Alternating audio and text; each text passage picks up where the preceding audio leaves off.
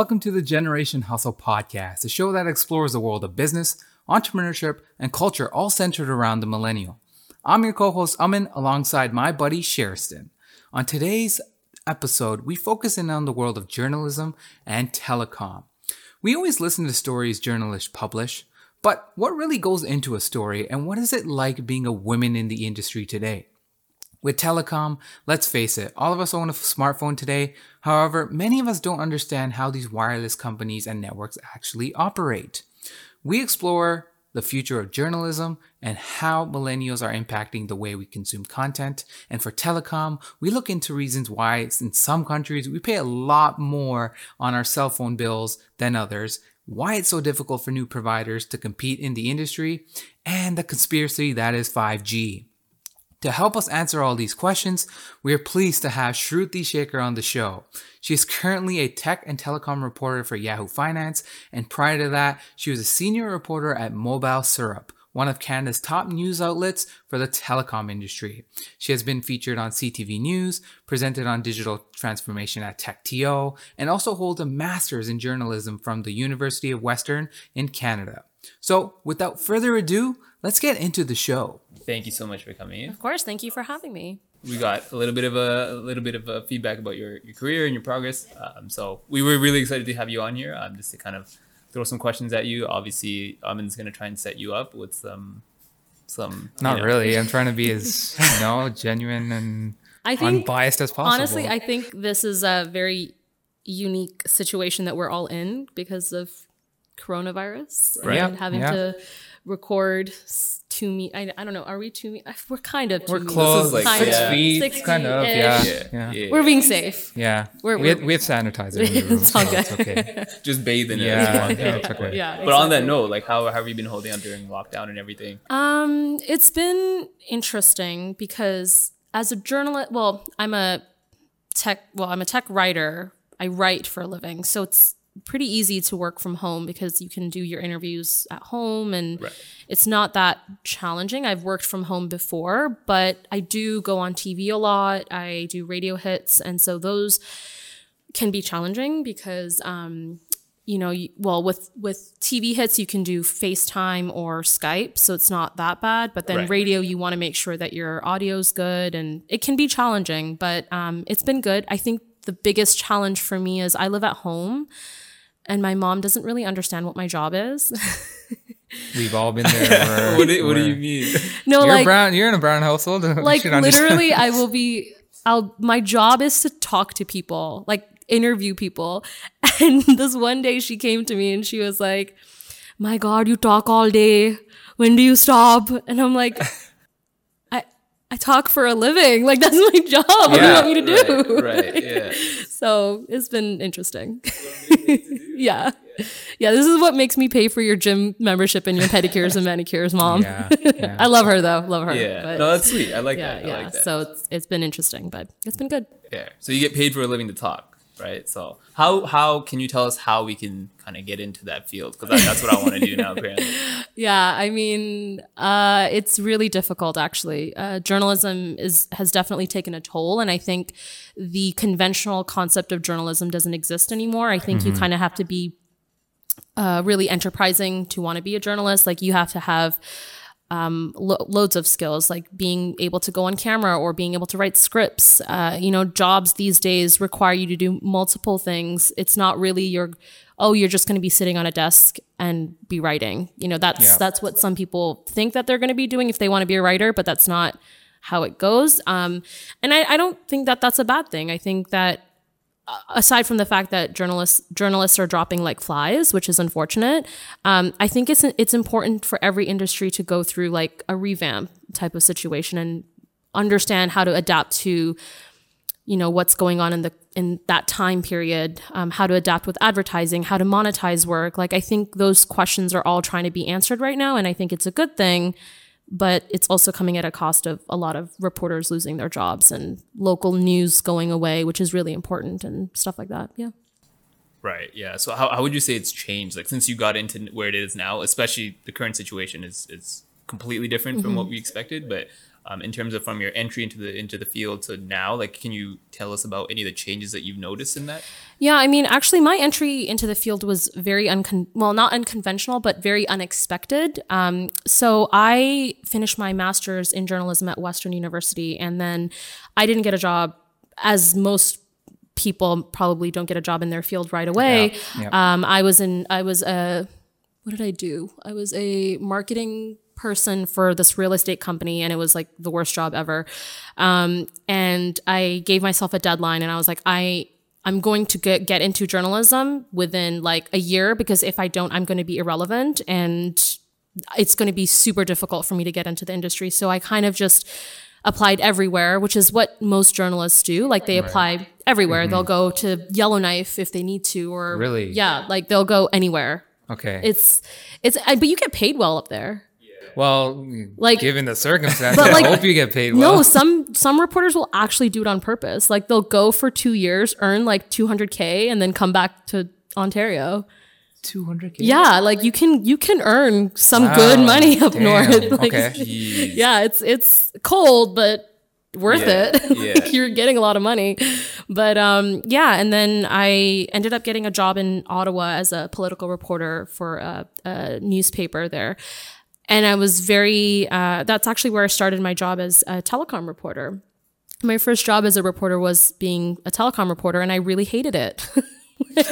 Wow, okay. I really, really hated it because telecom is so complex. It's such a complex field. It's very technical, and it's really dry. Like it can be really boring. If you're not interested in the topics and you don't understand it, it's really hard to write something well, with emotion or whatever it is. It's hard to do a good job. Right.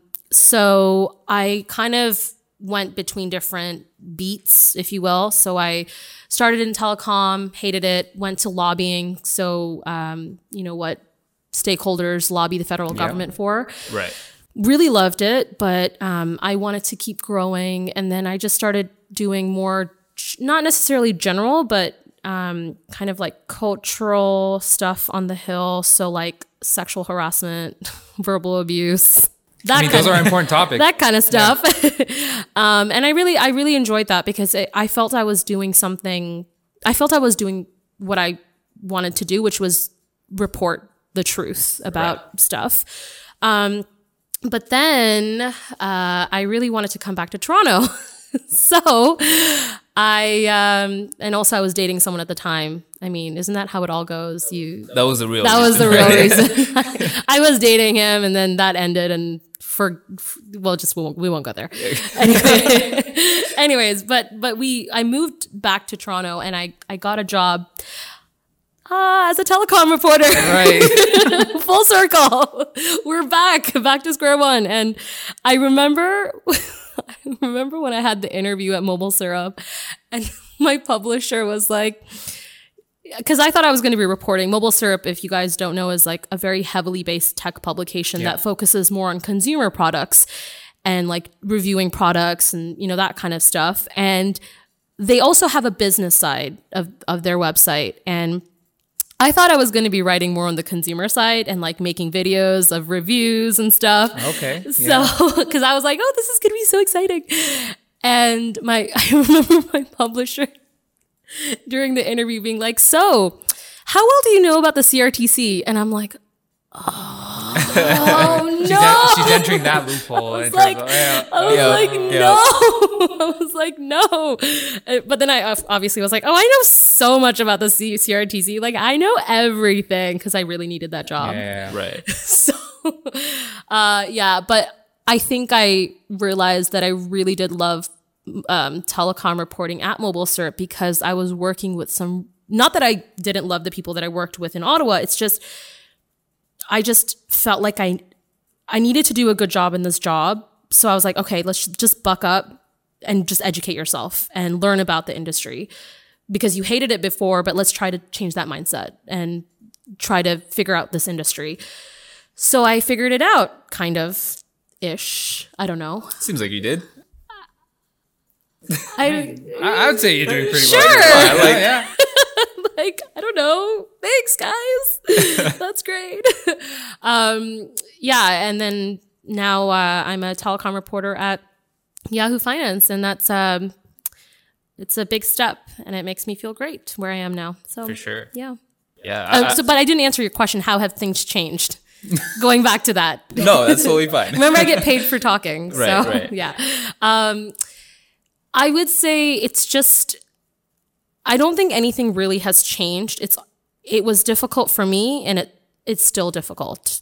And when I say it's difficult, I mean, it's just really difficult to get a job. Like, you really need to know people to get a job. You really need to, like, the reason I got the interview at Mobile Syrup was because I DM'd someone I knew who worked there. And I said, I need a job. Are you guys hiring? Yeah. It's that old saying, it's not what you know, who you know. Yeah. Right, Yeah. right. And timing, right? Like, Yeah. he literally replied back to me and was like, we have a job for the business reporter. Good timing. Like, Wow. that's literally how it was. And I can't skirt around and be like, apply to that CBC job, because you're going to be competing against like 500,000 people trying to get that same job. You have to know somebody.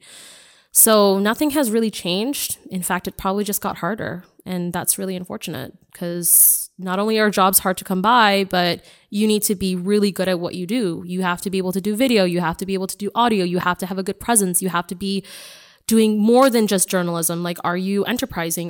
Do you have contacts? It's a lot, and it's not easy. So The role has expanded. Oh yeah. And it's not like you get paid a lot. Like, people in journalism don't get paid a lot. You have to work your way up, or you're working for a big company and they're able to give you that amount of money. So yeah, nothing has changed, and it's just gotten harder. So Wow. Okay. good luck to anyone who wants to be a journalist. So I highly recommend you get other skills. Just saying. Fair. Yeah. So you did bounce around into different areas of journalism, like you mentioned, in covering different topics. So I just wanted to touch on that, because that has like a wide breadth of knowledge that you had to go through and understand what interested you, and what certain areas or what kind of positions you were going to be put into, right? So before we kind of like get into the telecom industry specifically, I wanted to ask you, kind of just from your experiences through that, were there anything that stood out to you? Any wild stories? Anything that, us Trolls. right? Yeah, or that you can call them out now too, but like anything that we wouldn't see. I mean, I definitely would say, like, when I first started on the Hill, I have to say, things have definitely changed now. Attitudes have changed, behaviors have changed. There's a lot more respect in the industry, coming from the people that you talk to. And that also comes with like expertise, as well as seasonality in your career, right? Like, the longer you're in your career, the more respect you get from people around you, and because they know what you do and they don't want to cross you, I guess, or they don't want to offend you or anything. So when I first started in Ottawa, not only was I new, but I was one of a very limited group of people of color. And I was also a shiny, pretty thing. So you can only imagine what that was like, going to the Hill, talking to male politicians. Right. So one of the beats that I covered was I would cover parties a lot. I would go to a lot of events, which is really awesome, because I went to some really exclusive parties. I've met some incredible politicians, and I've made some great contacts, and I would never give that experience up for this story I'm going to tell. Several stories I'm going to tell you. But when I first started going to parties, because I was just such a fresh face, I would for sure say that I was not spoken to very respectfully. I was not treated respectfully. Like, I remember, I'm not going to name any politicians or anything, but I remember this one time I was at an event, and I was talking to this politician, and I was like, "Oh, I heard you speak in the House of Commons. I'm new to my publication. Like, this is great." And he was just staring at my chest the entire time. Yeah. Like, he was talking to my chest, like, not my face, my chest. Not even trying to. No. be sweet. He was talking to my chest. Right. And so when you're new, it's it's hard because you don't want to be like, excuse me, hi. But I would now say that you should do that. Like if someone is going to talk to you like that, you stand up for yourself. And those kind of stories were like multiple. I remember going to parties and like politicians grabbing my ass, touching the small of my back, like just really inappropriate things that you're just like, what the heck? I remember I did an interview with another individual. I'm not going to name who it is, but he's very, very well known in this country. Very well known. It's not the prime minister. Don't worry. He got me excited. I promise it's not. But he's not even a politician. But he's a very well known person in this in Canada. You've seen him on TV, I'm sure. And I remember I had to do a story on this individual, and he was like, "Why don't we meet for dinner, and you can do the interview over dinner?" And I was like, "Sure," because like you get your best content when you're in front of somebody, and there's a lot of color that you get, and this was going to be a feature, and I wanted to ensure that I had the color, the sounds, the tastes. You know, if I was going to dinner, I want to describe the food that I'm eating, all of that stuff. And I remember this person drank quite a bit and then started asking me about my sex life. Okay, that's definitely not a way to have journalism conducted. Exactly. But so it was very uncomfortable, and I definitely didn't know what to do. So there was that. And then of course, like those are a lot of in-person stories. I mean, you guys were talking about trolling. I mean, I get trolled on the internet a lot. I still do to this day. I've always told people, don't read comments. Just don't. That's literally what I was just going to ask you. I was like, are you a comment reader? Don't read comments. No, you can't. Don't read comments. Don't reply to tweets. Don't engage. Just don't do it. Just don't. You're going to regret your life. Right. Just don't. But yeah, I've had people questioning my work. I've had people putting my work down. I've actually had people do that consistently, like certain trolls consistently doing it. Every article that I've ever written, like just consistently putting me down. And it's really difficult sometimes because especially when you're a woman, covering a very nuanced beat that's very challenging, you get really discouraged to keep doing what you do. But it's in those moments it's really important to have good like mentors, have good managing editors. Like my managing editors, I've always been blessed to have really good managing editors, and I'm very grateful for their support always. So it's really important to have those outlets where you can kind of talk and say, hey, this is happening to me and I don't know how to deal with it. Can you please help me? Right. And yeah, I don't know what else to say about that. Just don't read comments. Yeah, for sure. Don't. Let the haters hate. Yeah. Right? Yeah. Someone actually told me because when I started Yahoo Finance, actually, maybe it was because I was working for a more mainstream publication. Yep. My trolls grew a lot more. And someone told me on Twitter DM, they were like, the only reason you're being trolled is because you're doing something right. Mm-hmm. Right. Like you're writing something of relevance and it's good. And people just want to put you down because they have nothing better to do in their life. Right. Unless you're inaccurate or unless your article is not accurate, that's the only time that you have to worry about these trolls. Like if a troll is telling you, oh, this number is not correct, and you check back and the number is not correct, that's the point where you're like, oh, okay, I should go back and check my facts. But if your trolls are just putting you down because they just feel like it, that's because you're doing something right. Right. So keep doing it. Like, right. Don't give up, you know? Like, yeah. So, yeah, it's been great. I mean, it sounds like you learned a lot through that process and kind of I have. Still learning through that process, I would say. I am. It's been really exhausting, but I always have to remember that I love what I do, and I'm doing this because I've always wanted to be a journalist. So why give up? Like, what's the point? Plus, I don't know if I mean, no, I could do other things that are good, but I love what I do. I don't want to do anything else. So, yeah. Exactly. So now you're here after all these into Yahoo Finance, and you're starting with telecom, which you hated. Yeah. I love now. Has that okay, so that sentiment has changed pretty well now. Yeah. How long did that take? I would say maybe like, you know what really helped actually? The whole Huawei scandal. Oh, we'll get to that later on. Wow. We will, Okay. we will. Yeah, we do want to get to that. We wanna will. get to But that. I was kind of thrown into this Huawei scandal because that's when I had started at Mobile Syrup, and Meng Wanzhou had just gotten arrested in December, if I remember. And I had to write about this, and it was that thrill that I needed to just dive into something. And I had no idea of the relationship that Huawei had with Canada or any of that. So I had to do a lot of research really fast at a really quick pace. And then realizing that Huawei's partnered with TELUS and Bell, but not Rogers. And it's just like this whole web of stuff. And I was like, I have no idea any of this, but let's just go with it. Right.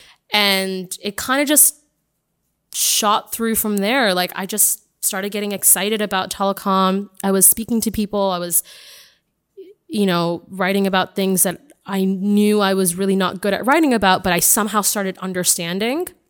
And I was like, oh, this is so interesting. Yeah. Like, this is really cool. Yeah. Oh my God. So yeah, I guess that's where it started. Started pulling you in. Yeah. I still love it. I mean, I was saying to you guys earlier that like I'm also a tech reporter. So I write a lot about, like Google, Apple, Facebook, and now because of COVID, a lot of things like working from home, online work, like what have they had to do because of now having to work online, like the arts industry or e-learning, e-commerce, like all of these industries are kind of pivoting to that online structure. So I've been doing a lot of really cool features. I remember doing a feature about this super, super, super, super microbrewery in Vancouver. And they hadn't even had a website. They didn't even have a website. Wow. And they had, because they're so small, like they just have such a small base that they weren't doing deliveries. They only had like a small shop that was like attached to a bigger brewery. And they had like a certain number of customers. And I was like, okay, we're just going to keep doing what we're doing. But then COVID hit and they had to create a website for the first time. Yeah. Yeah. And it was so interesting to talk to him about creating a website and like doing sales online and stuff. So my reporting has slightly pivoted, but I'm still reporting on telecom, but it's kind of like twofold now. So Right. yeah. Sweet. I mean, we as millennials kind of consume content differently as well now. Yeah. So really what I wanted to know, because since you've been in journalism for quite some time, is how has your experience and knowledge of how millennials consume content changed? And what are the impacts moving forward for anyone in journalism or media companies in general? I think what has changed in terms of consuming content is, and I don't think this has really changed as much. I think this has always been a thing for many years, which is that people consume a lot of content. Yeah. And at rapid pace. And so that means you have to have articles that are very concise and very easy to understand and, written for people who can read content at that quick pace. Yeah. Where they're not really reading articles, they're just skimming articles, really. Like that's what they're doing. They're not reading articles. They're skimming articles. And so you want your most important information at the top and then all the other stuff in the middle and then the same stuff that you have at the top, probably at the bottom too, because people skim a lot. So what has changed? I mean, I don't think that has changed, but what I think has changed is just the type of things that are consumed. So it's not just written stuff. Like I think people are pivoting a lot more to, like video content or listening content, like podcasts, like what we're doing right now. Right. Yeah. Clearly. Super meta. So I think that's sort of what's changed in terms of like what type of content is being consumed. I've also noticed that a lot of people are consuming incredibly short content. Yeah. So, and also stuff kind of like, do you guys know what Quibi is? Yeah. Yeah. Okay. Yeah. It took me a while to understand what Quibi was. But the more I read about it, I don't have a subscription, but the more I read about it, the more interesting that concept sounds to me, because it's so quick and easy to consume, and it's like fast, but you're still getting content. So I think that's what a lot of people are pivoting to, just like really, really quick content, really informative, and then moving on to the next thing. Kind of like TikTok, like you have like a 60-second thing and then you go to the next thing. Yeah. Just swipe, swipe, swipe. It's just like really quick. So I think it's just grown in pace, basically. Yeah, and then to that point, the channels that are most popular with millennials right now are your typical Facebook, YouTube, and Instagram. And so all of them provide some availability of short snippets of content. And then I was just doing some research of my own. Like an average youth person spends about 4,400 minutes on their phone a week. Again, we're addicted to our phones. We all realize not that. surprising. And true. and the thing is, not one news app like application was in the top 25 as being most popular. So that would be your typical, like, I don't know, like WSJ, like whatever it may be. It's typically these other social media applications that happen to be the number one source for any millennial. And the first content that they consume in the morning is from one of the big three social networks. That's true. Right. And so just the evolution and evolving. And you've mentioned a good point about snippets of, you've seen a change where people want to consume video content. To that point, I've always been, I love Vice content. It's just me, and it's What did you say? Ice? Vice. Oh, Vice. Oh, I love Vice. Not Ice. I was like, what's ice content? No, I want to Vice. know what ice content is.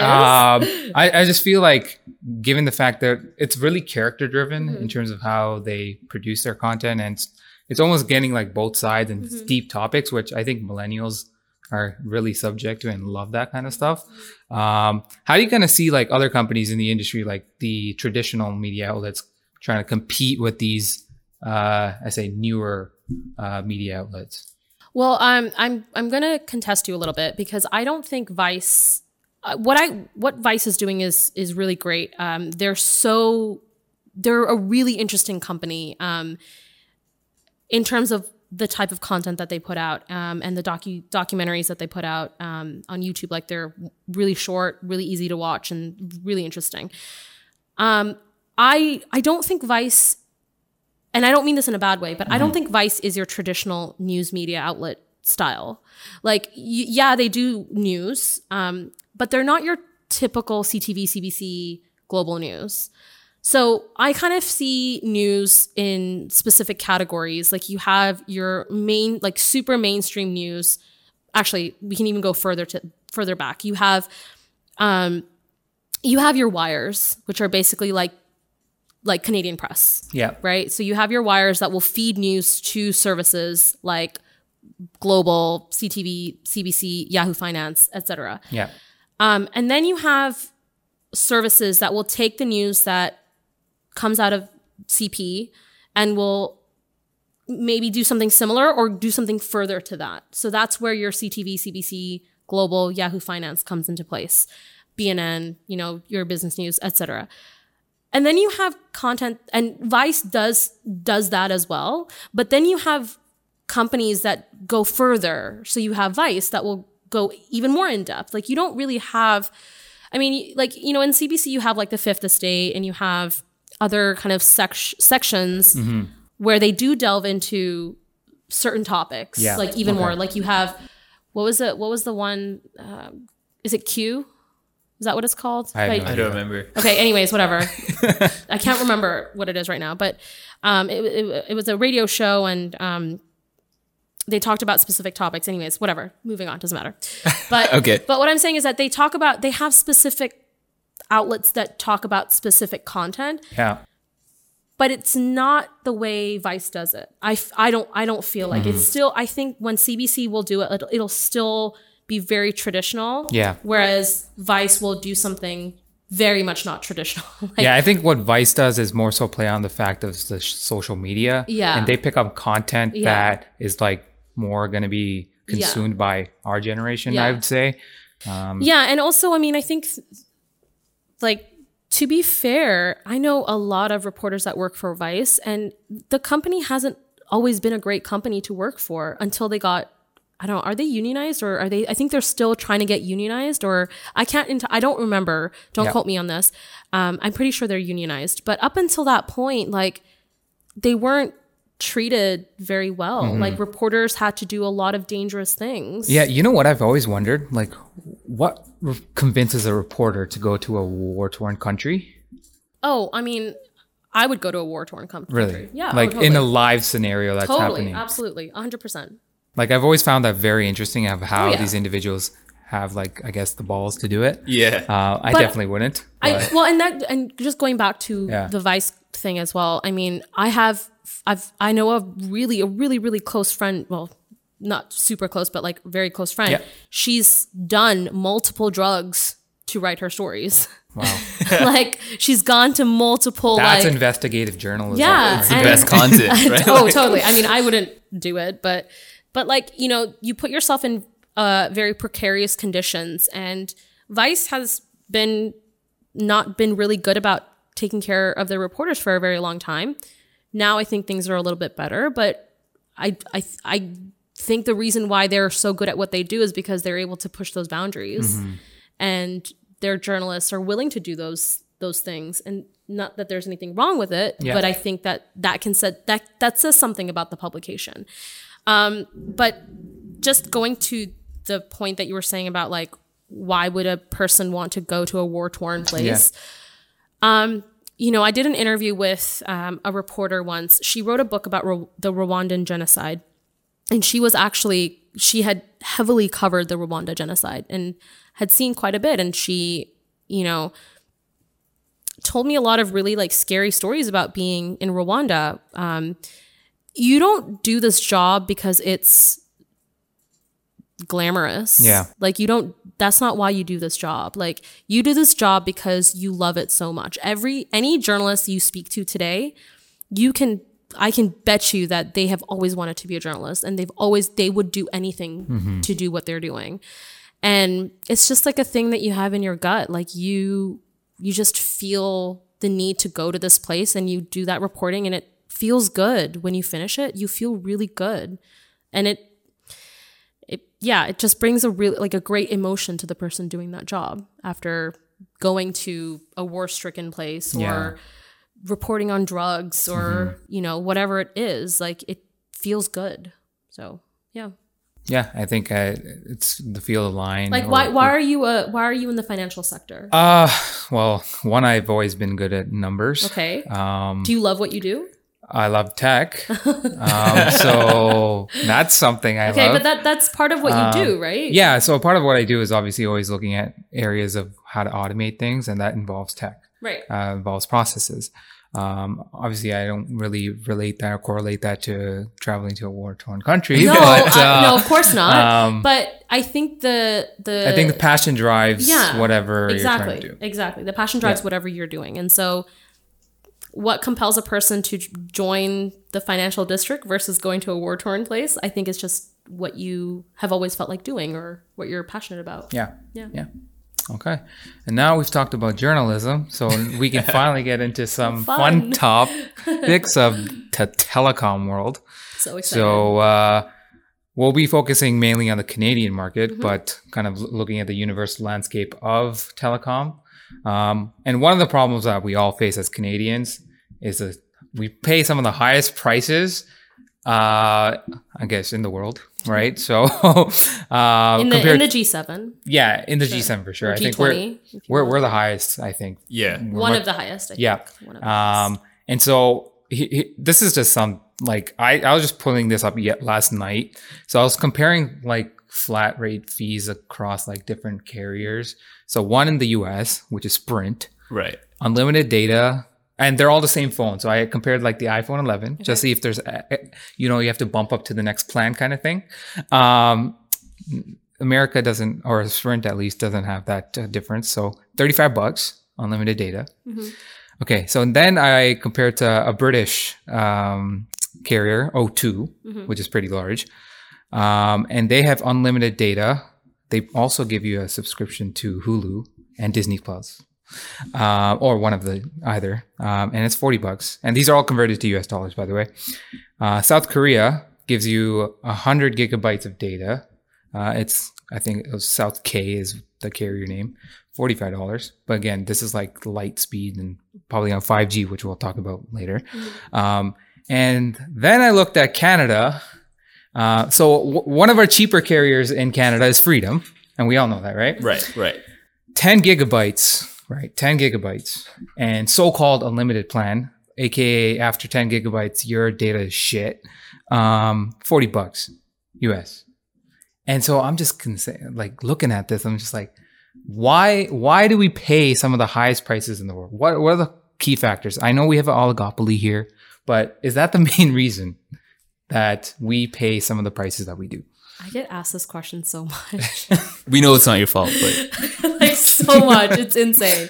I once did the federal government announced this whole plan to reduce cell phone prices by 25% in 2 years recently. And I had to do CBC syndication. Do you guys know what CBC syndication is? No. Okay. It's when you go on the radio and you do 13 radio channels. Okay. So all like basically across the country. You start from the East Coast and go to the West Coast, and you do hits just for all of the radio shows, like all CBC radio shows. Okay. yeah. And you're basically, I had to answer that question. Why do we pay some of the highest prices 13 times? 13 times on 13 different radio shows? Wow. All right, so this is 14. Yeah. It was exhausting. Yeah. Look, it's really simple and people will be like, this is ridiculous. But the fact of the matter is you cannot compare Canada to any of these countries. Mm-hmm. You just can't. It's so vastly different when you're comparing Canada to the US, when you're comparing Canada to the UK, to South Korea, because of various reasons. So the first is population, first of all. We have 37 million people. Yep. The US has 360 yeah. million people. Right. That's a huge difference. Mm-hmm. That's comparing apples to oranges. Okay. So that's your first thing. Second thing is land mass. Canada is really unique in that we have so much land space, but people are only living in pockets. Yeah, they're concentrated. They're concentrated, right? So you have big cities like Toronto, Vancouver, Montreal, New Brunswick, these areas that are really, really Edmonton, really, really concentrated with people. And then you've got people who've kind of like gone into the rural areas, but they're not as many as you think there are. So to try and cover this country is really expensive network wise. And then that's what makes you be able to talk to people, right? Like having that network infrastructure, Yep. Right. those cable lines that you see when you're driving on the road, that's what's giving you connection to your phone to be able to talk to people. When you have people concentrated in certain areas, the carriers in the country are going to only focus in areas where there's lots of people. Yeah. That's how they're going to be able to serve those customers that service. Right. So so because of that, not only are you trying to cover pockets of the country, but that equipment, the materials required for those infrastructures are really expensive. So to try and cover like the country with the infrastructure that you're putting out and realizing that certain parts of the country are not going to be connected or no one's living there, you're wasting your money. Yep. Right. As a telecom carrier, you're Yeah. wasting your capital infrastructure, right? Like the money that you're putting to build out these network infrastructures. So, but obviously people still live in some of those areas. So they have to build out. They have to, like, it's their duty to build out and make sure that everyone is able to have some form of connection. Yep. So by doing that, how are they going to get their money back? Right. Your bill, Yeah. right? So it's, that's one of the other reasons for why you have high bills. And then of course, again, going back to the concept of like this landmass, why are, not only telecom or cell phone prices, why are they so expensive? But like, why is a plane ticket from Toronto to BC so expensive when you can fly from Paris to Germany for like $15? Right. Like, why is it so cheap? It's because it costs a lot of money for an airplane to function, to actually be used to travel from this part to the other part and carry all those people. So fact of the matter is that it's just that the carriers want their money back. You know, Canadians are going to say, well, that's not fair. Like, why? Why do I have to give money to the carriers? Well, then don't get a phone. Yeah. That's easy. I can do it. So to that point, though, comparing, I'm not trying to defend the carriers. Like, Yeah. I'm not saying that to say like, oh, like the carriers are awesome, like whatever. They're definitely at fault. They definitely, you know, have issues. But the fact of the matter is that we just have this very unique landmass and population structure that is causing this problem. Right. to that point, so in terms of competition, generally competition drives prices lower. We all know that as a fact, right? But I don't know if it's still law today, but the Canadian law prohibits any foreign-owned telecom company. It's still in place. So we know that foreign companies can't come here. They can come. They can actually, like a rural internet service provider, ExploreNet, actually got bought out by a U.S. company. Okay. But the percent shareholder, or like the amount of how much the U.S. company owns the Canadian company, minority stake. It's minority stake. So Okay. that's why they're able to still buy it, because of that. So foreign companies are able to come into the country. They just can't go beyond the minority. 50%. Yeah, basically. So, I mean, like profitability is always important. So the Canadian telecom companies in across the world. So this is a study done by Oxford University and a bunch of investment analysts. So some really financial geeks. And so they found that across like several different industries, the Canadian telecom companies on average had a profit margin of about 46%. And compared to like a general company, you would probably see like a net profit margin of like 10 or below usually. Compared to other telecom companies across the world, they were around 24%. So we're seeing a 20% increase in margin. Again, that might be different now just because this was a report from like 2016, but I'd still imagine some of that has existed. I know in other areas like Manitoba, they have, MTS got bought out by Bell, so that doesn't exist anymore. SaskTel, and then you have Videotron. Yeah, Videotron. Quebecor's Videotron, and then you have obviously Shaw's Freedom Mobile. I'm trying to think. Yeah, but many people don't realize Freedom Mobile, I think it was called Wind before. It was, Yeah. yes. Yeah, Wind is actually in the European region. I swear it is. I don't think so. No. I don't know. So- Unless I'm wrong, I've seen sponsorship on like soccer teams and stuff with haven't. Wind Mobile. don't know. So I might be wrong there. But Yeah. I mean, like, how do you, like, again, it's just like justifying the fact that in certain regions across Canada where there is more competition, we see lower prices. But in, say, Ontario, we only have 3 major carriers with their subsidiaries that they're calling off their own brands like Kudo, it's Fido. What else is there? Public Mobile. Mobile. Yeah, and those are your discount carriers, but they all run on the same Yeah. infrastructure Yeah. network. Yeah. Yeah. And so I just find it funny sometimes. The Canadian market, as it is, again, the landscape, the land mass issue is huge. But if I compare it to Australia, like, Which is actually probably the best comparison to yes, make. yeah. Canada and Australia Yeah. is probably the best comparison to make. Australia still on average is about 40% cheaper per like a regular phone plan. So I still think there's a ways to go in terms of our pricing. Right. So, But, did you ask a question there? No. Okay. You're just talking about Yeah. competition. Yes. Okay. So yeah, I mean, you are right in that competition does drive lower prices. And that's actually a debate that's happening. It has been happening for a very long time, but more prominently probably in the past 2 years, maybe 2.5 years, ever since just maybe like a year, 6 months before the federal election that took place last year. Which is fascinating for me because I have never in my telecom career, in my journalism career, ever did I think telecom would become an election issue. I never thought that would happen, which is very fascinating because it's very clear that we do pay exorbitantly high for our cell phone prices. So look, here's the thing. Yes, competition does drive lower prices to an extent. And that's why we do have services like Videotron, SaskTel, you have Freedom Mobile, but it's kind of complicated. So what competition does is that it means there's more options for people, right? And so they're able to go to these other carriers like TechSavvy, Distributel, these smaller carriers, or not carriers, but these smaller service offering companies, and get lower and cheaper prices.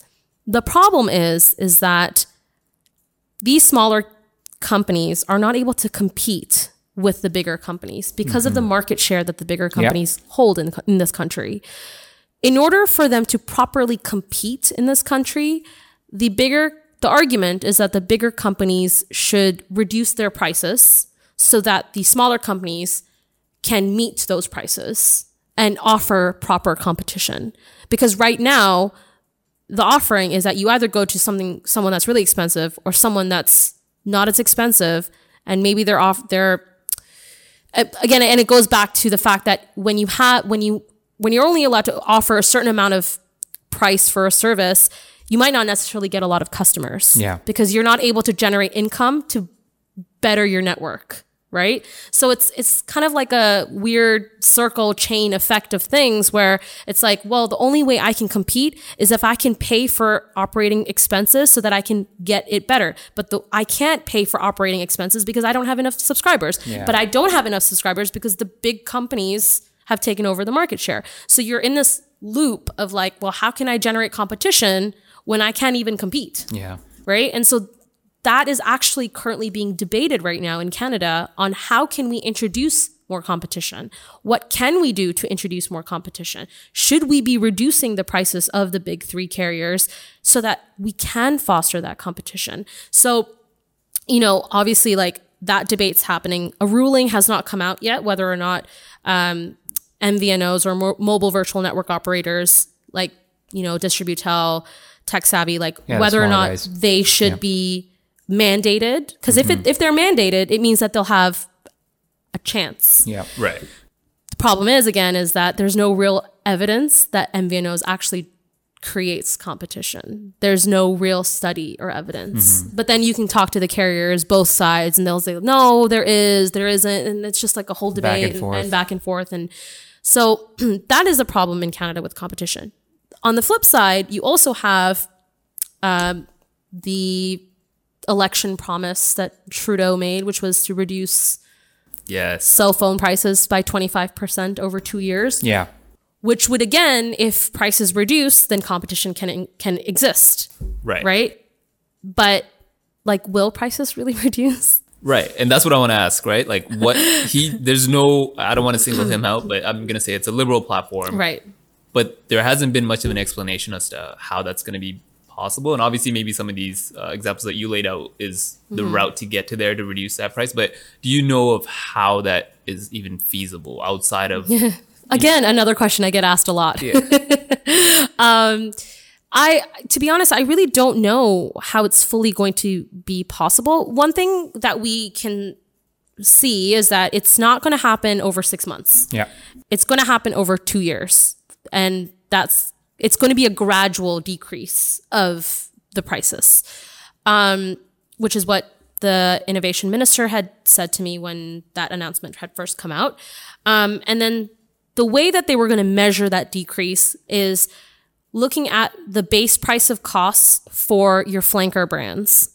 So the brands that the majority of people in this country have, so your Fidos, your Kudo Mobile, any plan that's between 2 gigabytes to 6 gigabytes.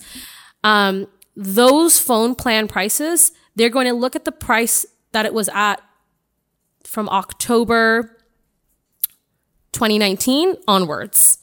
So the prices will start reducing, or maybe December 2019. Sorry, I can't remember the date exactly, but those prices will decrease over 2 years by 25%. And there's no real policy. Right.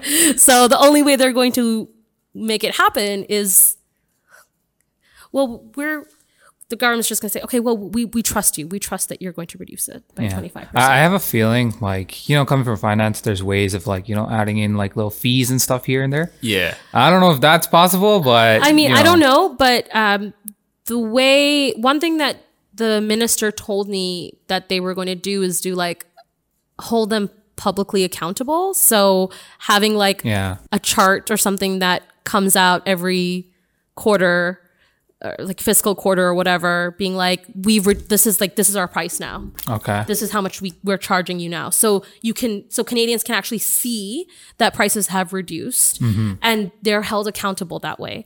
But it still isn't a policy that's put in place. And even if policy does get put in place, it has to go through the CRTC, because the CRTC is who mandates. And so they are an independent body? Yes. Okay. Yeah. So I've been writing about the CRTC forever and I still don't know their entire acronym. Canadian Radio, Television, Communication. I don't know. Something. CRTC. Something. CRTC. Yeah. Canadian Radio, Television and Telecommunications. Yes. I never remember that full name. But so they're an independent body, and they will listen to what the government has to say, but they will not be ruled by the government. They have received quite a lot of pushback from the government. So if the CRTC makes a ruling on something that isn't favorable to competition or to Canadians or whatever it is, the government can push back and say, can you take a look at this again? Yeah. Because we don't think you did the right thing here. Just take a look at it again. And that's happened quite a few times. And there has been a lot of weird tension between the government and the CRTC because of these prices, because of, just so many different things like misleading promotions and all these tactics and stuff. And MVNOs, even the reason we're having this conversation about MVNOs right now is because the government pushed back on a ruling that the CRTC made saying that MVNOs should not be mandated. And the government said, hey, just take a look at that ruling again, because we don't think it's the right ruling. We don't think it's helping the country. So then the CRTC was like, okay, we'll take a look at this again. And then they were like, okay, we're going to have a hearing about whether or not we think MVNO should be needed. Yeah. And so there's this weird relationship. So even if the government says, oh, the carriers have to reduce costs by 25%, they can't force them. They can't issue policy unless it's done through the CRTC. So that's why nothing has come out, because they can't. They're not allowed to. Well, hopefully we see some type of change, but because it burned in my pocket lately. Yeah, for sure. To be fair, too, though, prices have actually reduced. Yeah, I've seen it for sure. I've seen them reduce, and some of the promos these days are insane. Yeah, I'm not going to say who my carrier is. I'll tell you guys later off the record. I'll tell you guys off the record. But my carrier, I basically pay $75 for 20 gigs. It's insane. It's not that bad. I mean, still compared to other countries, but I'm also I'm an exception because I'm a heavy user. Data user. I'm not the average Canadian consumer of couple gigs a month. I'm not, but prices have decreased. Yeah. I do agree with that point. I do agree with that. 100%. And the carriers did announce unlimited data plans, which aren't really unlimited, but unlimited data plans for the very purpose of showcasing that they have reduced prices. Yeah. That was the whole point of introducing them. So just for reference, my phone plan is the same price for half the amount of data. Okay. So is it unlimited? And then you get that shitty slow speed? Yeah. It's super slow down speeds. That, So I can't even use Instagram after it hits that. I gotta get your carrier after this. Switch carriers. Yeah. I'll hook you up. Yeah, you good? I really can. My dad does that all the time. He'll call his carrier and be like, my daughter is a telecom reporter. Oh, shoot. She'll write about you. Reduce my price. And I'm like, you can't do that. Yeah. Don't. That is so funny. Yo, don't do that. They can probably go hey, let's do a little reverse search. And we know exactly who this is. Oh my God. Yeah, Terrible. seriously. I mean, there's only like 5 telecom reporters in this country, so Yeah, let's narrow it down. it's really Yeah. not that hard. Hey, let's just look at the guy's last name, and then we'll know exactly who yeah, it is. and I think there's only one Indian one too. Okay. So like, it's not that hard. Like, I want to ask you a question about that, the bill reduction that we were talking about with liberals. So I want to talk about the flip side of that, right? Because you get a chance to talk to all these telecom providers and like players in the industry. What has been kind of their reaction when they hear politicians using that as a platform? they hate it. Right. Right? Like, a really good example was, or is there. So this announcement came out in October. The policy decision, or not policy, but like the more details of how it's going to be done was announced in, It's okay. You don't need to be. I think, February or Right. March, like sometime this year. I remember in December, TELUS had come out with this stamp that they call the True North Affordability Stamp. And what that stamp basically meant was that specific plans fell under the 25% reduction that the government had wanted. Right. It's basically stating that these plans are affordable and they are liberal proofed, basically. So like, if you're looking for a plan that follows what the liberals want, has a 25, is like, we've reduced the price and you can see it clearly here. This is what we've done. We have no reason to reduce our, like, we don't need to be reducing our price plans anymore. So when they came out with that, your financial analysts like Scotiabank, RBC, BMO, all of these people, like telecom analysts, financial analysts, came out and they were like, yeah, this meets the 25% reduction rule. Like, it meets it. Because they did the math. Like, you can see if it's like for a family of 4, for a certain amount of gigabytes, you're spending this much amount of money. This is how much you spent before with the 25% that we've already done. You're spending this much per year. Like, you can see it on the website.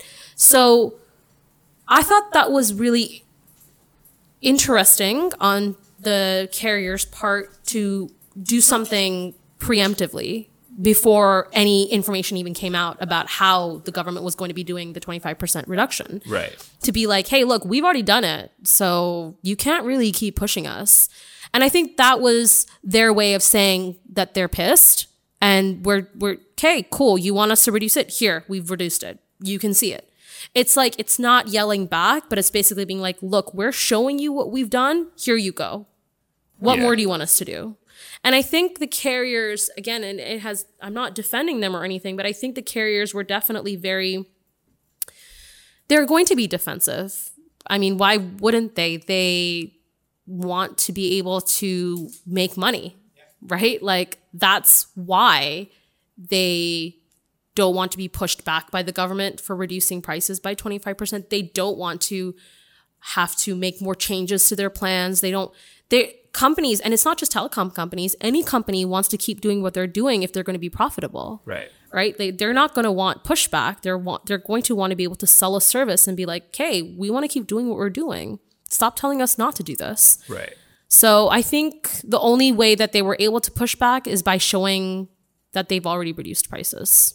Fair. So. That was almost like a check, right? To be like, hey, look, this is what we did. Yeah. So stop pushing us. I think it's still smart marketing, and Oh, it's smart. It's absolutely smart. It's so smart because they were the only carriers that did it. And they did it across the board with all of their like flanker brands, right? Like, they did it with all of them. And to be like, whichever brand you want to be a part of, you can find something that's affordable for you. That is genius marketing to me. If I was in their shoes, I'd be like, all right, good for you for doing that. Like, that's smart. I mean, yeah, it's just the evolution of how like the mobile industry has evolved over time. And to that point now, we're now going to talk about the infrastructure and the evolution of the world of 5G. It doesn't cause coronavirus, guys. Oh, well, we were going to talk about that, but doesn't. Well, All right. I guess we can get started on that then. Why did all these conspiracies exist about 5G. I mean, amongst them was the COVID-19 stuff. And then people are saying the towers are up on fire whenever they see them putting it up. And this whole radiation stuff. So you want to talk about that? I just want to point out that I find that hilarious that people are burning down the towers and then turning around and be like, my phone plan is too expensive. It's like, how do you think they're going to pay for the things you're burning down? But yeah. Well, first to clarify, the Quebec police has not given a reasoning for why those tower fires happened. I remember calling the police to confirm whether or not it was because of 5G related issues. The reason why there was a lot of relation to 5G was because very similar burnings took place in the UK. Yeah. And they were linked to conspiracy theories that the towers, the 5G, specific 5G towers were causing COVID-19 or coronavirus. So there's no relation there as of yet. Like, we don't know why the two individuals that are held in captive, or maybe they're on bail, I don't know exactly, but we don't know if what they did was because of 5G. But to answer the question of like why there's so much conspiracy around 5G, around radiation, etc. How do I answer this question? don't overthink it. I'm trying not to. It's really complicated because I don't agree with them. But with any kind of technology, you're always going to have people who are afraid of what that technology will do. Yeah. And a lot of these people are, unfortunately, older people who don't really understand the concept of what this technology does or how it's beneficial or how it can grow our economy, etc. And so you have like, and we don't even have to talk about 5G because we don't even have all those towers in Canada. Yeah. But we can talk about 4G because the same things happen with 4G, right? If you go to like some remote town, I don't know, in Quebec or somewhere where they don't have connection and the carrier is trying to build connection for you because you've been complaining that you don't have connection, and the carrier's like, okay, we got the approval to build this tower here, but then you have an old dude or a woman coming by and being like, no, this is going to cause radiation, blah, blah, blah, blah, blah. Then the tower doesn't get built and then you don't have connection and then you complain. So it's like a whole circle. It's a circle of issues. But I think that's where it stems from, where you have a lot of older people who are just not educated enough or don't have enough knowledge on what, and the truth is that telecom is so interesting because it's in the air. Like, you can't physically see it. Like, we're talking on microphones right now, which is a type of technology. It's connected to your laptop. You can physically see this infrastructure being used. But when you're using your phone, like, you don't see how it's being connected to someone else. Yeah, a lot of people don't know the back end of how their cell phone network actually works. And a lot of it is like invisible waves. And a lot of people relate invisible waves to waves that can cause harm. So there's a lot of misunderstanding around like how network infrastructure works or the radiation that goes behind it or whatever tool is needed to function a network. There's a lot of misconception. But what is fact is that anything the carrier wants to do, any carrier, if they want to even introduce a new phone, for example, whatever it is, they have to go through the government of Canada to ensure that it is safe. And Health Canada has rules in place of like how much spectrum or like the levels of radiation. It's not radiation, it's wrong. I don't know the word, but you know what I mean? Like, Health Canada will determine whether something is safe and not safe. And if something is unsafe, they will put a recall. Like, for example, I think it was the Samsung phones that were catching fire. Right. Yep. They put a recall notice on their website. That's good. Let's hope it doesn't catch on fire. I'm not an iPhone guy. Sorry. Yeah, I saw those green bubbles when you were texting me. Gave you anxiety, didn't It it? gave me a lot of anxiety. I've had that conversation with my girlfriend too. She's like, "Oh, you're one of those people." Yeah, I can't explain it, but I feel it's a green. Like, I can't iMessage you. I can't FaceTime you. You're one of those people. Hey man, I just haven't gotten used to the whole interface. To being cool? Oh, wow. Okay. I mean, Clearly. I'm just an Android guy. Always been. All right. I think I lost some of my reputation. Yeah. Anyways, yeah. So I mean, like, the fact of the matter is that's why there's so much conspiracy around these radiations and causing harm and health risks. There is no evidence that telecom towers cause cancer. There is no evidence. If there is evidence, it's not a reputable one. Like, I have not seen a reputable source writing something like that. And I just think that there's a lot of lack of education, lack of understanding in terms of how networks work, and not understanding that the government is not going to put you at harm's length when introducing something. Yeah. So, yeah. And so in terms of the evolution of 4G to 5G, what are its key advantages? And like, what are the key industries that can kind of thrive on it beyond obviously the mobile carriers? And what the impact is going to be on those kind of new companies that use 5G to kind of advance their product sets or whatever it may be. Right. So let's take it back for a second, because I think people need to understand what 5G really is, Right. or even what 4G is. So 4G, okay, actually, let's go back to 3G. So when there was the change between 3G to 4G, you went from being able to text people to being able to surf the internet, and being able to like listen to music online and doing those things that you do every single day right now. And you're like, wow, this is so easy. Remember, like, back in the day, if I don't know how old we were all the same age. Yeah, right? we're Remember back 27, 28 around there. Yeah. Remember back in the day when cell phones first came out and you got your first cell phone and your parents were like, don't go on the internet because we're going to get charged like $5,000. Yeah. And then you accidentally went on the internet and you'd be like, Because you had to like close it so fast because you didn't want to get charged like thousands of dollars. So that was the evolution that took place between 3G to 4G. You can now go on your phone and just go on the internet and be like, hey, la la la, like whatever, who cares? So going from 4G to 5G is literally like, let's put it this way.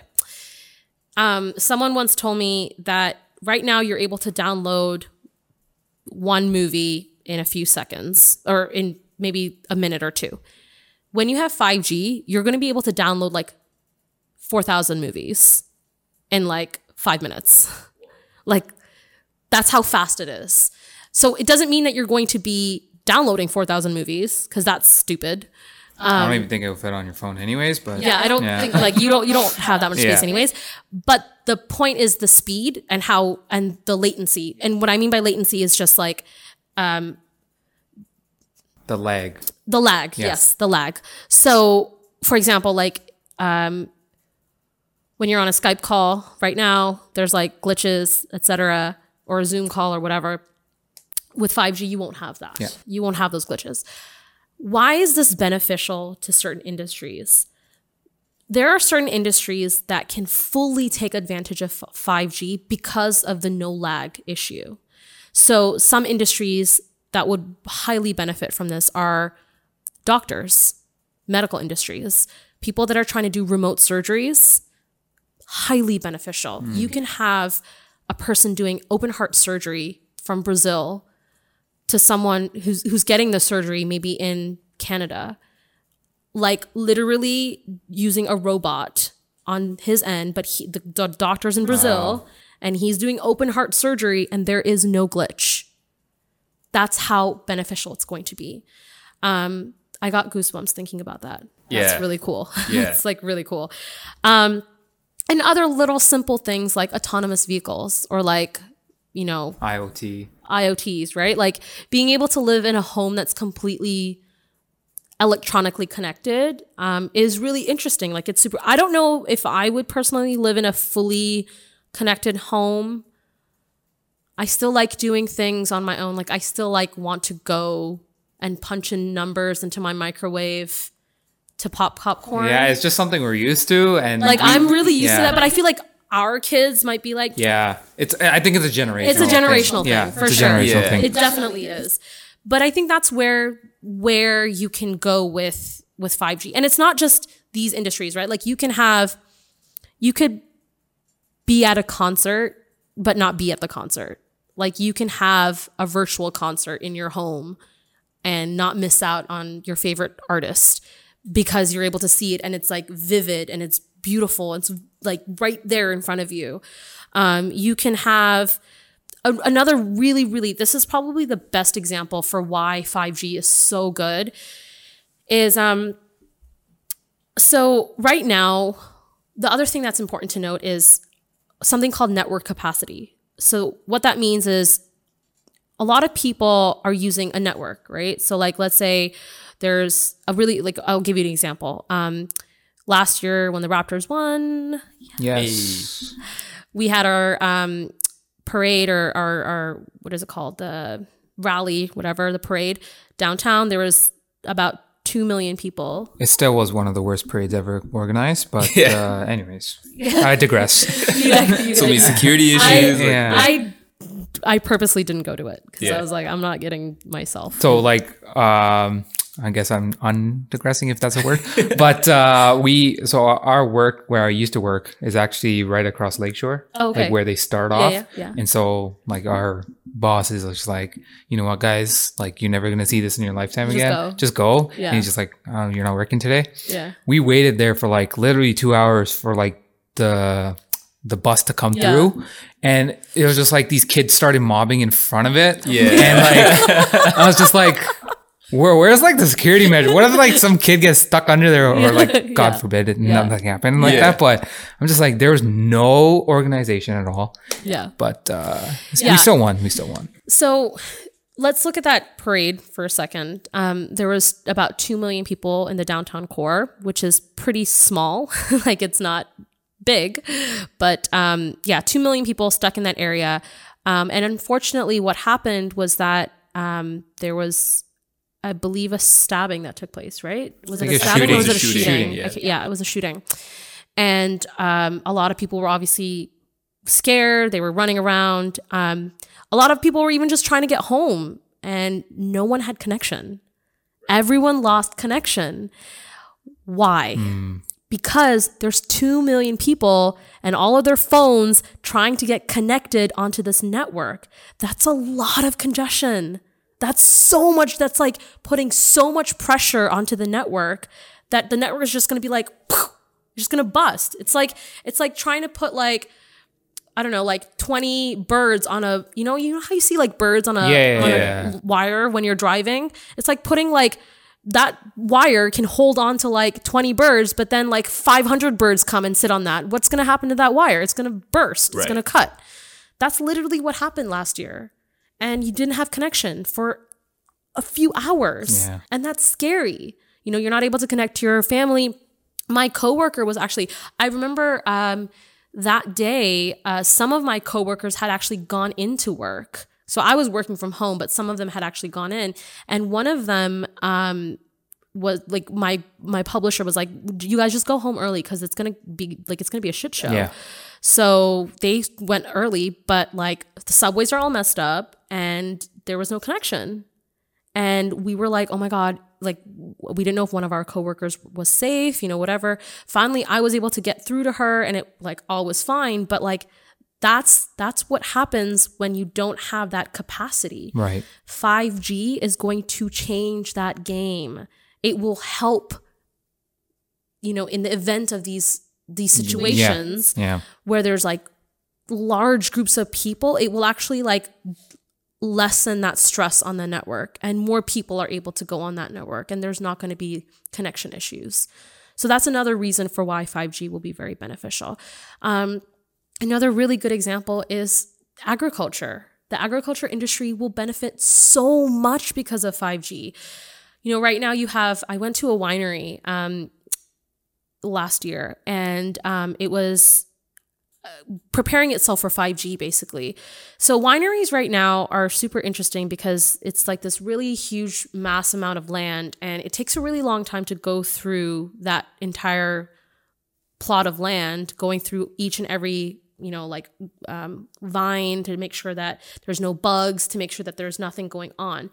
With 5G, you can start using drones to actually be able to monitor your farms and detect through UV or whatever rays and technology to actually determine whether or not there's parts of your area that needs more watering, or parts of your area that has an infestation, or parts of your area that needs to be plucked right away. But the problem with that is drones actually can work with 4G right now. They're great, but there's a lag. Right. So if the drone sees a tree, it's going to just bump into the tree. It's not going to know that there's a tree. Yeah. Right. But with 5G, because there's a lag, it already knows the drone will be like, oh, there's something in front of me. I'm going to just move. Yeah. I'm going to be able to move, and it'll be able to move and then still be able to do its job and function properly. Right. You can have wine tours hosted by a sommelier that's living in California, but you're in Ontario. So the sommelier would be talking to you through like a what do they call, a hologram, and he'll be in California and he'll be talking about the wine you're drinking right now and trying, but he's in California and you're in Ontario, which is like, that's sick. Yeah. That's really, really cool. Yeah. So that's another case scenario of how 5G can really be helpful to an industry. For sure. Yeah. And I think a lot of developing nations, especially like touching on agriculture, tends to be in a lot of developing nations who can use that capability. That's their main source of like their income, GDP as a country. Yeah. So that I see as a huge beneficial component. Exactly. So like even when we look at that though, like I try and compare it back to Canada, right? Mm-hmm. So there are a lot of Asian countries, especially. I'm looking at some examples here. China, South Korea have already established 5G and are up and running and kind of in a good position to show examples to us. Mm-hmm. So like what are the things that are hindering us from reaching that, right? Like when you look at Canada and the US, we're lagging way behind in implementing that infrastructure and those technologies. And then we look at these countries who we look at as developing nations, but are already integrated so well with this, right? So where is that disconnect? And I think Canada is a great country, and I'm so blessed to be here. But I think Canada is very risk averse, and they generally would prefer to let other countries do something first, mess up, and learn from their mistakes. Right. And that's kind of what has happened with 5G, right? We're definitely a lot behind. We're actually really behind compared to other countries, which is really, really unfortunate because 5G can generate a lot of jobs in IoT and software development and tech industries. Like it's just insane how many jobs that 5G can I generate. actually have some stats from my good old friends of Oxford again. Hey. So they're predicting by 2035, which is still far as reach out, whatever, $13.2 trillion of GDP growth. Yeah. 22.3 million new jobs created. And specifically, if you're looking at the developing countries, $2.1 trillion in their GDP growth. Yeah. So it's obviously, again, with the times and the evolution of how we use networks and our entire livelihoods around like using network and internet and all that stuff, it has a huge beneficial impact. Yeah, it's massive, and we're definitely far behind, but there's a lot of reasons for why we're far behind. But just going back to why Canada isn't there is, I think one of the biggest things is that we are very risk averse and we're very cautious in terms of, are we cautious in where we're spending our dollars? Like we spend our dollars a lot. Yeah. So we're still in debt. Our budget deficit is not looking that it's good. not looking that great these days. After COVID. Let's not. Well, we can thank our kids for paying those taxes, right? Yeah. But yeah, I think that's one of the reasons. It doesn't discard the fact that Canada isn't a leader in technology. We are a leader in technology. Some of the best engineers in the world come from Canada, which is really incredible to see. But because we don't have some of those facilities placed in Canada, a lot of them tend to go to other countries like the US, you know, even Asia or other countries where those jobs are available. But I think that we're getting there. It's just taking some time. I don't want to jump the gun because I feel like you guys have questions more, but there are other reasons for why we don't have 5G. We're currently trying to debate the issue of Huawei, which is something, we're going to talk about that.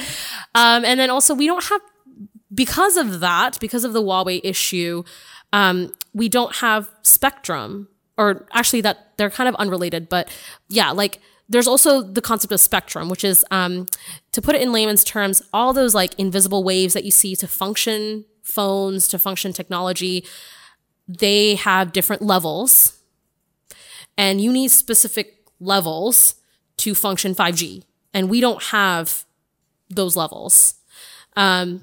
Those are usually auctioned off by the government. Yeah. And we're going to have an auction in December. I don't even know if we're going to have one because of COVID-19, which could delay 5G even more, which is really unfortunate. But because of that, we have to wait. Like the carriers will buy these bands, and that's how they are able to function phones. That's how they're able to function 5G and all these other things. So you go.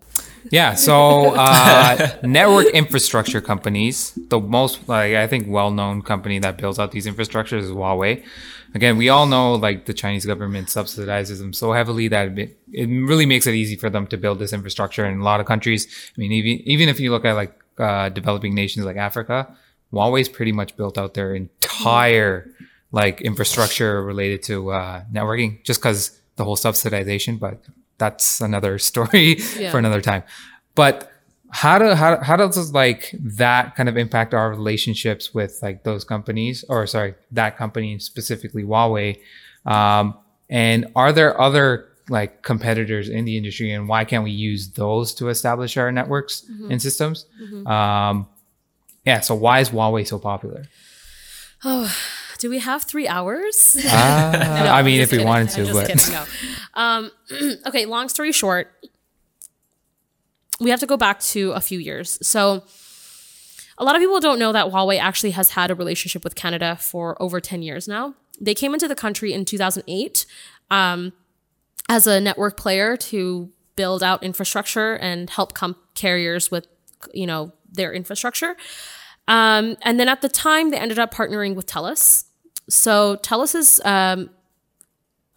okay, I have to be very clear, and I'm going to try and explain this very much in layman's terms, and so that you guys can understand this. So in a network, you have the wires and cables and the towers that you see outside. And then you have, and this is just like me trying to explain this to you, but like it's not like this at all. It's like a lot bigger. But so you have the cables and the towers and stuff that you see on the roads, and then you have your core infrastructure, which is where the most sensitive information of a person's accounts and their data and all that information exists. So essentially, when you're making a phone call, you dial a number, it goes through the towers that you see on the road, which then gets connected to the box that's in your carrier, realizes that it's a text message or a call, will go back to the towers and connect to the person that you're trying to call. Yeah, that's complex. Yeah. Okay. So let me try and explain that again. Yeah, Okay. we take that all for granted, right? So let me try and explain that again. And this is important to understand because this is where the Huawei debate comes in place, right? Okay. So you know how you see the towers when you're driving? Yeah. Okay. So when you're making a phone call, the first thing that happens is it goes through those towers, those cables. It's traveling to your carrier. So let's say my carrier is Rogers. It's traveling to Rogers through those wires to a box that resides in Rogers, in their home, wherever their home is, okay? That box determines whether or not you're making a phone call, a text message, whatever it is. So once it lands into that box, it'll be like, oh, Shruti's making a phone call to Aman. So it will pull up Aman's information, which is in that box, and all that information, come back out to to the towers that you see and will connect to Amen. Oh. Okay? Yeah. So the reason why that box is important is because that is where all of your information exists. Everything, all of your details. The way to get into your phone is in that box. If you want to hack your phone, it's in that box. It's not in the cables, it's in the box. The box has all of your information. Why is this important? Okay. So in the US, okay, Huawei is a Chinese company. Yep. The US has alleged that Huawei uses special measures to hack that box and provide that information back to the Chinese government. They're saying that if you use Huawei's equipment in that box, you will be compromised. Mm-hmm. Alleges. It hasn't been proven in court or anything. Because of that, there's a whole debate in Canada on whether or not Huawei should exist, because it could compromise people's information. Now, here's the most important part. Who uses Huawei in Canada? Which carrier? So TELUS. TELUS has 100% of its towers are Huawei. 100% of its towers. All of the towers that TELUS owns are Huawei. Its box, where all your core information exists, is not Huawei. Okay. That box has other companies like Ericsson, Nokia, etc., Cisco, right? Like there's a bunch of companies. Right. Bell, similarly. Their towers, 75% of their towers are owned by Huawei, or like are Huawei infrastructure. But in the core box, no Huawei. Rogers has no Huawei equipment. They have some equipment, but very little. minimal. Yep. Why is this important? Sorry, I can't help you with that on Apple Watch. Sorry. iPhones Sorry. or Apple Watch. Why is that important? Because when 5G comes, everything's going to be a lot more vulnerable. Like your information is going to be easily accessible. It'll be just a lot more easy to hack. Yeah. And if Huawei gets used, they're saying that Huawei will hack your system. So it gets really complicated. It's a huge mess. But because of that, Canada hasn't determined whether or not Huawei should participate in 5G. And we're still debating that because TELUS has Huawei infrastructure. And if they want to participate in 5G, how are they going to participate? Yeah, they have to kind of get rid of everything. Yeah. And that'd be really expensive. Yeah. So because of that, there's this huge debate, and that's also set us back with 5G. Right. Unfortunately. And would you say Huawei is one of the leaders in building this kind of infrastructure out? I mean, they are one of the leaders. They're also pretty affordable for carriers. There are other companies too, like Ericsson, Nokia, Cisco. They have 5G equipment, but it's really expensive, and carriers might not necessarily want to spend that much money when they can go for Huawei, which is a lot cheaper. And their equipment is fantastic. I mean, I've been to China and I saw their equipment. I went to their campus. It was insane. Like, it was insane to see some of the things that they're doing. They think 10 years ahead in building out their infrastructure. So if you're thinking about 2020, they're already in 2030 in their testing and what they're doing. So it's fascinating, but also people question whether or not they're using backdoors or not. Yeah. So, yeah. That is riveting. I was like, I hope that was like not too, I don't know. I think that was a lot, but I tried to explain it as much as I could because I think this is the reason that a lot of people don't understand Huawei. Because when people see Huawei, they just see posters on buses, they see the phones, they hear the things that they hear from the US, but they don't necessarily know exactly what the issue is. right. And obviously that's now become a political issue because their chief financial officer was arrested in Vancouver and is now going to be extradited is in court to learn if she's going to be extradited or not to the US. It's become a political thing. Right. And if she gets extradited to the US, It could compromise Canada's relationship with China. If she doesn't get extradited, it could complicate Canada's relationship with the US. It's like a trifecta of complications. Yeah. Right? Yeah. So how do you do it? We're going to find out next week, though. Yeah. Because her hearing is happening on... I want to get to that. Can we take a 10-second break? Sure. Is everything okay? Yeah. Okay. I think it's Oh, sure. That's fine. We still have the camera on you, so it's fine. No, that one is dead. Oh, it's dead now too? I Okay. heard that go out and I was like, shit. Okay. But we're good. And you know that one was only recording 15 minutes at a time. Yeah, that's what... I was running back and forth to check because there's no timer on it. So I'm like checking my time and running, and I'm just like... So actually, I used to film with the Canon, and they only do 15 minutes at a time. Yeah. I didn't realize because this one has half an hour, so I just assumed that would be like... Oh, no. Yeah. I hope I'm not boring you guys. No, this is actually pretty cool. Super cool. Like... Sick. I can talk about Huawei forever. All right. So we're back on Huawei. Okay. So you mentioned the CFO who Yes. is, Meng Wanzhou. Yeah.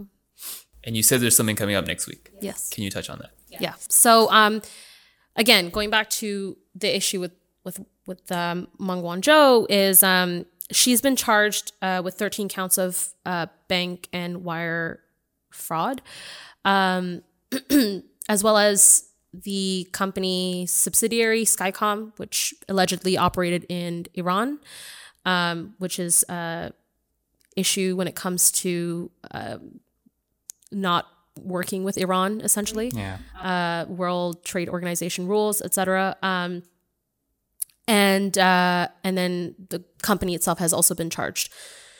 They've been alleged that they've been using a lot of banks to funnel money, etc., and work with companies to get more money, whatever.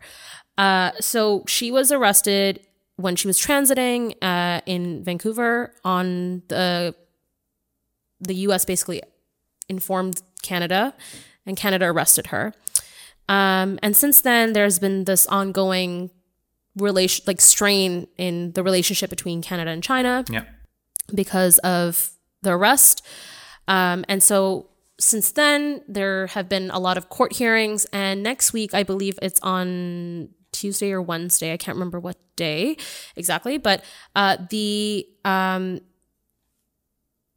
court will essentially determine whether or not she gets extradited. I need to double check this. Can you give me 1 second? We can Actually, Google check it. as well. I tweeted it actually, Oh, okay. so I can just look at my tweet. Give me 1 second. Sorry about that.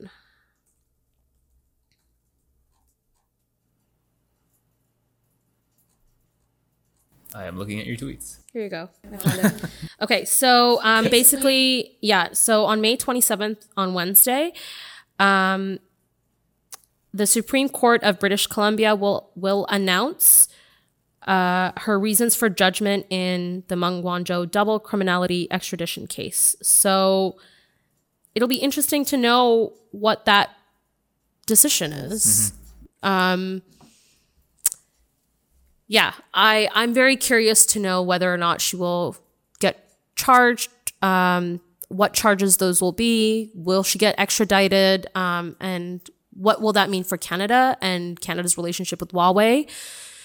I think whatever happens, I don't think Canada is in any good situation. I think whatever happens, we will be in a tough situation, whether it's with China or with the US. Right.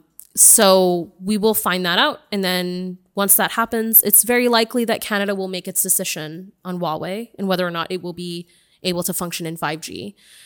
But I actually wanted to bring up a point that you had mentioned earlier, which is that Huawei has built an incredible ecosystem across the world. Yeah. In China, in China, obviously, but in a lot of underdeveloped nations like Africa, a lot of Asian countries as well, and in Europe as well. So it's actually quite interesting because I've asked Huawei multiple times in the course of my career, well, what will happen if you get banned from 5G? And they don't care. Do you think it's because they have enough of the Chinese market share that that's good enough? They don't care. Yeah. Like the amount of money that they make in Canada is not even comparable to how much money they make elsewhere in the world, and with how much money they make elsewhere in the world. If they lost Canada, it would mean nothing. It would be like a little dent. And I think any country that loses Canada on a trading partnership really doesn't give a shit. For a lot of things, I mean, it's unfortunate because that's one of the things that Canada wants to be more profitable in, right? And having more foreign investments and stuff, right? And that's how we can grow our image. But really, realistically speaking, like it's not going to do any harm to their business. Like they're going to be fine, like absolutely. And on top of that, they will still be able to function in 4G in Canada because they exist in 4G and 3G networks across the other carriers. And they're actually now pivoting a lot of their efforts to rural and remote areas because their network is so good or their infrastructure is so good, as that they say, that they're working with companies to build out network infrastructure in rural areas so that rural Canadians can have access to internet or phones or whatever it is. So even if they don't succeed in 5G, they're doing fine. Yeah. Right. They're totally going to be okay. So yeah, it's going to be interesting to see what happens with this entire debate. I don't know. It's been long drawn out. 2 years of reporting on it. I'm really exhausted. If you had to take a guess, would you say that, where do you see that going? Do you think we're going to eventually accept Huawei and just let them create our I infrastructure? personally feel we're just going to follow whatever the US does. Yeah. Because we're like their puppets almost, I feel. Typically what happens, right? Yeah. Like everything. I mean, I honestly, I really don't know. I had a feeling that I have a feeling that it's not going to get banned and it will be allowed to function, but with provisions, which is what happened when it first entered into this country as a network provider or network infrastructure provider. The rule was that it couldn't be in the box in the core. So any carrier can use Huawei so long as it's not in the core box of a carrier's network infrastructure. And they did fine with TELUS, they did fine with Bell, and they're able to function. So I don't see why a similar situation couldn't be done with 5G. Yeah, couldn't exist, yeah. I think with 5G, like again, going back to the vulnerabilities and how it's easier to hack, and it's just like your information's a lot more easier to access. I think that's why people are afraid of Huawei coming in. But yeah, we'll have to see. I don't know. We're waiting for next week. Yeah, exactly. See how Well, next week we'll determine what will happen with Meng Wanzhou, but we don't know if what the economic impacts. And we don't know what that would mean, right? So yeah, but I've talked to financial analysts about it, and carriers are not dumb. Like they're going to have a plan B. They have a plan A to Z. I went to an American school for a long time. No, we're Z. I say Z. You say Z? Yeah. I say Z. I don't know. It's Z. What's wrong with you? I'm just Another reason for why you're not cool. Oh, man.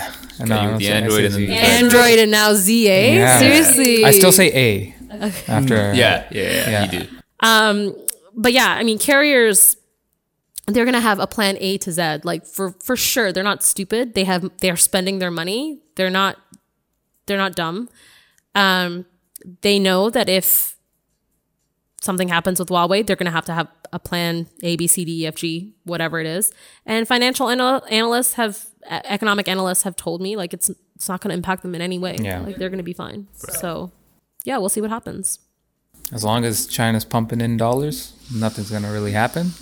But that goes into a very long pipeline of things and political issues we probably can't touch on during this podcast. For sure.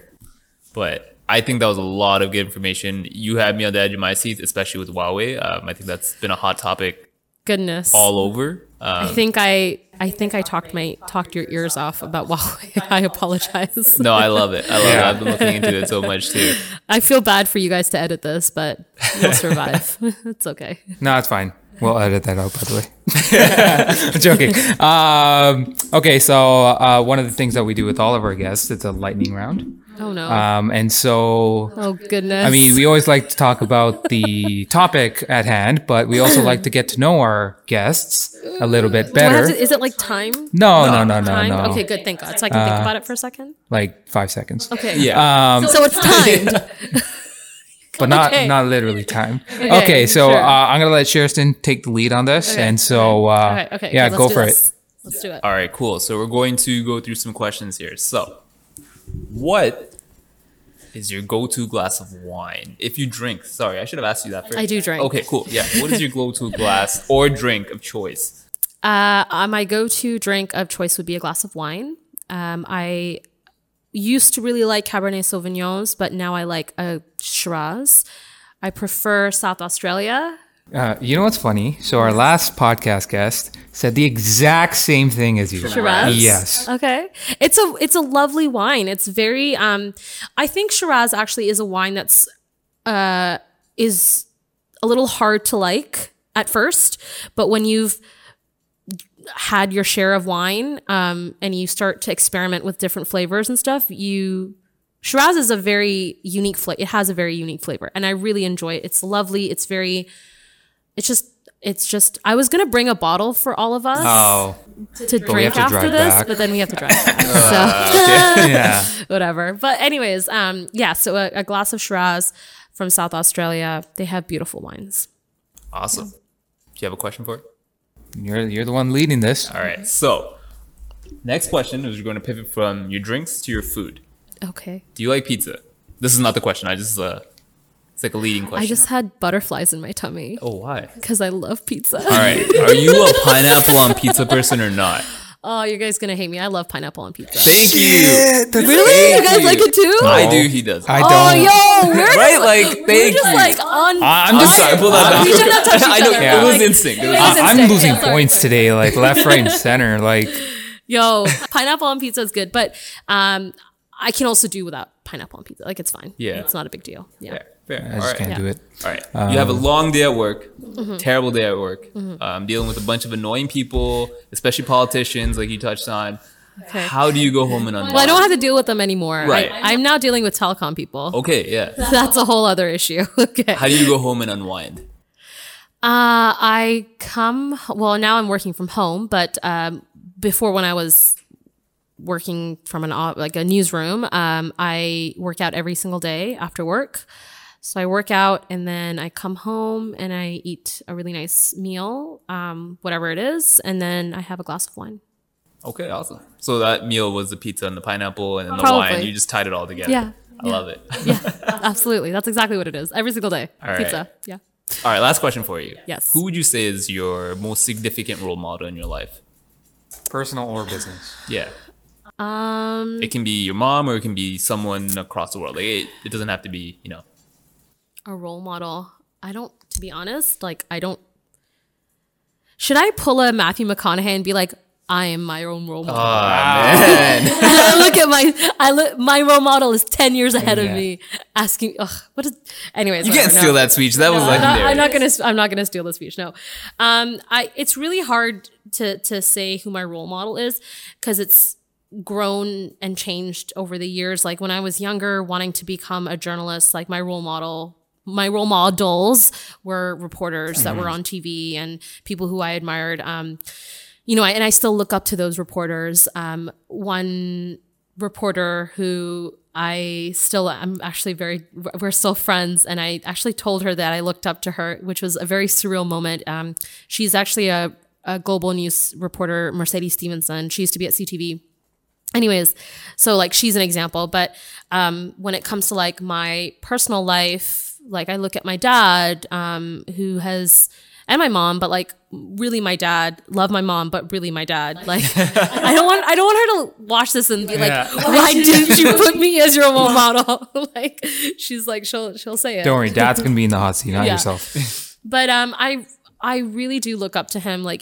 I'm an only child, and my dad, we moved a lot growing up. So my dad was really the one, he became a CEO of a bank. He was just so busy, but he was still so great about making time for me and making sure I finished my education, like my studies. Like he would edit my essays. Like it was just an incredible thing to see him juggle work and his like home life.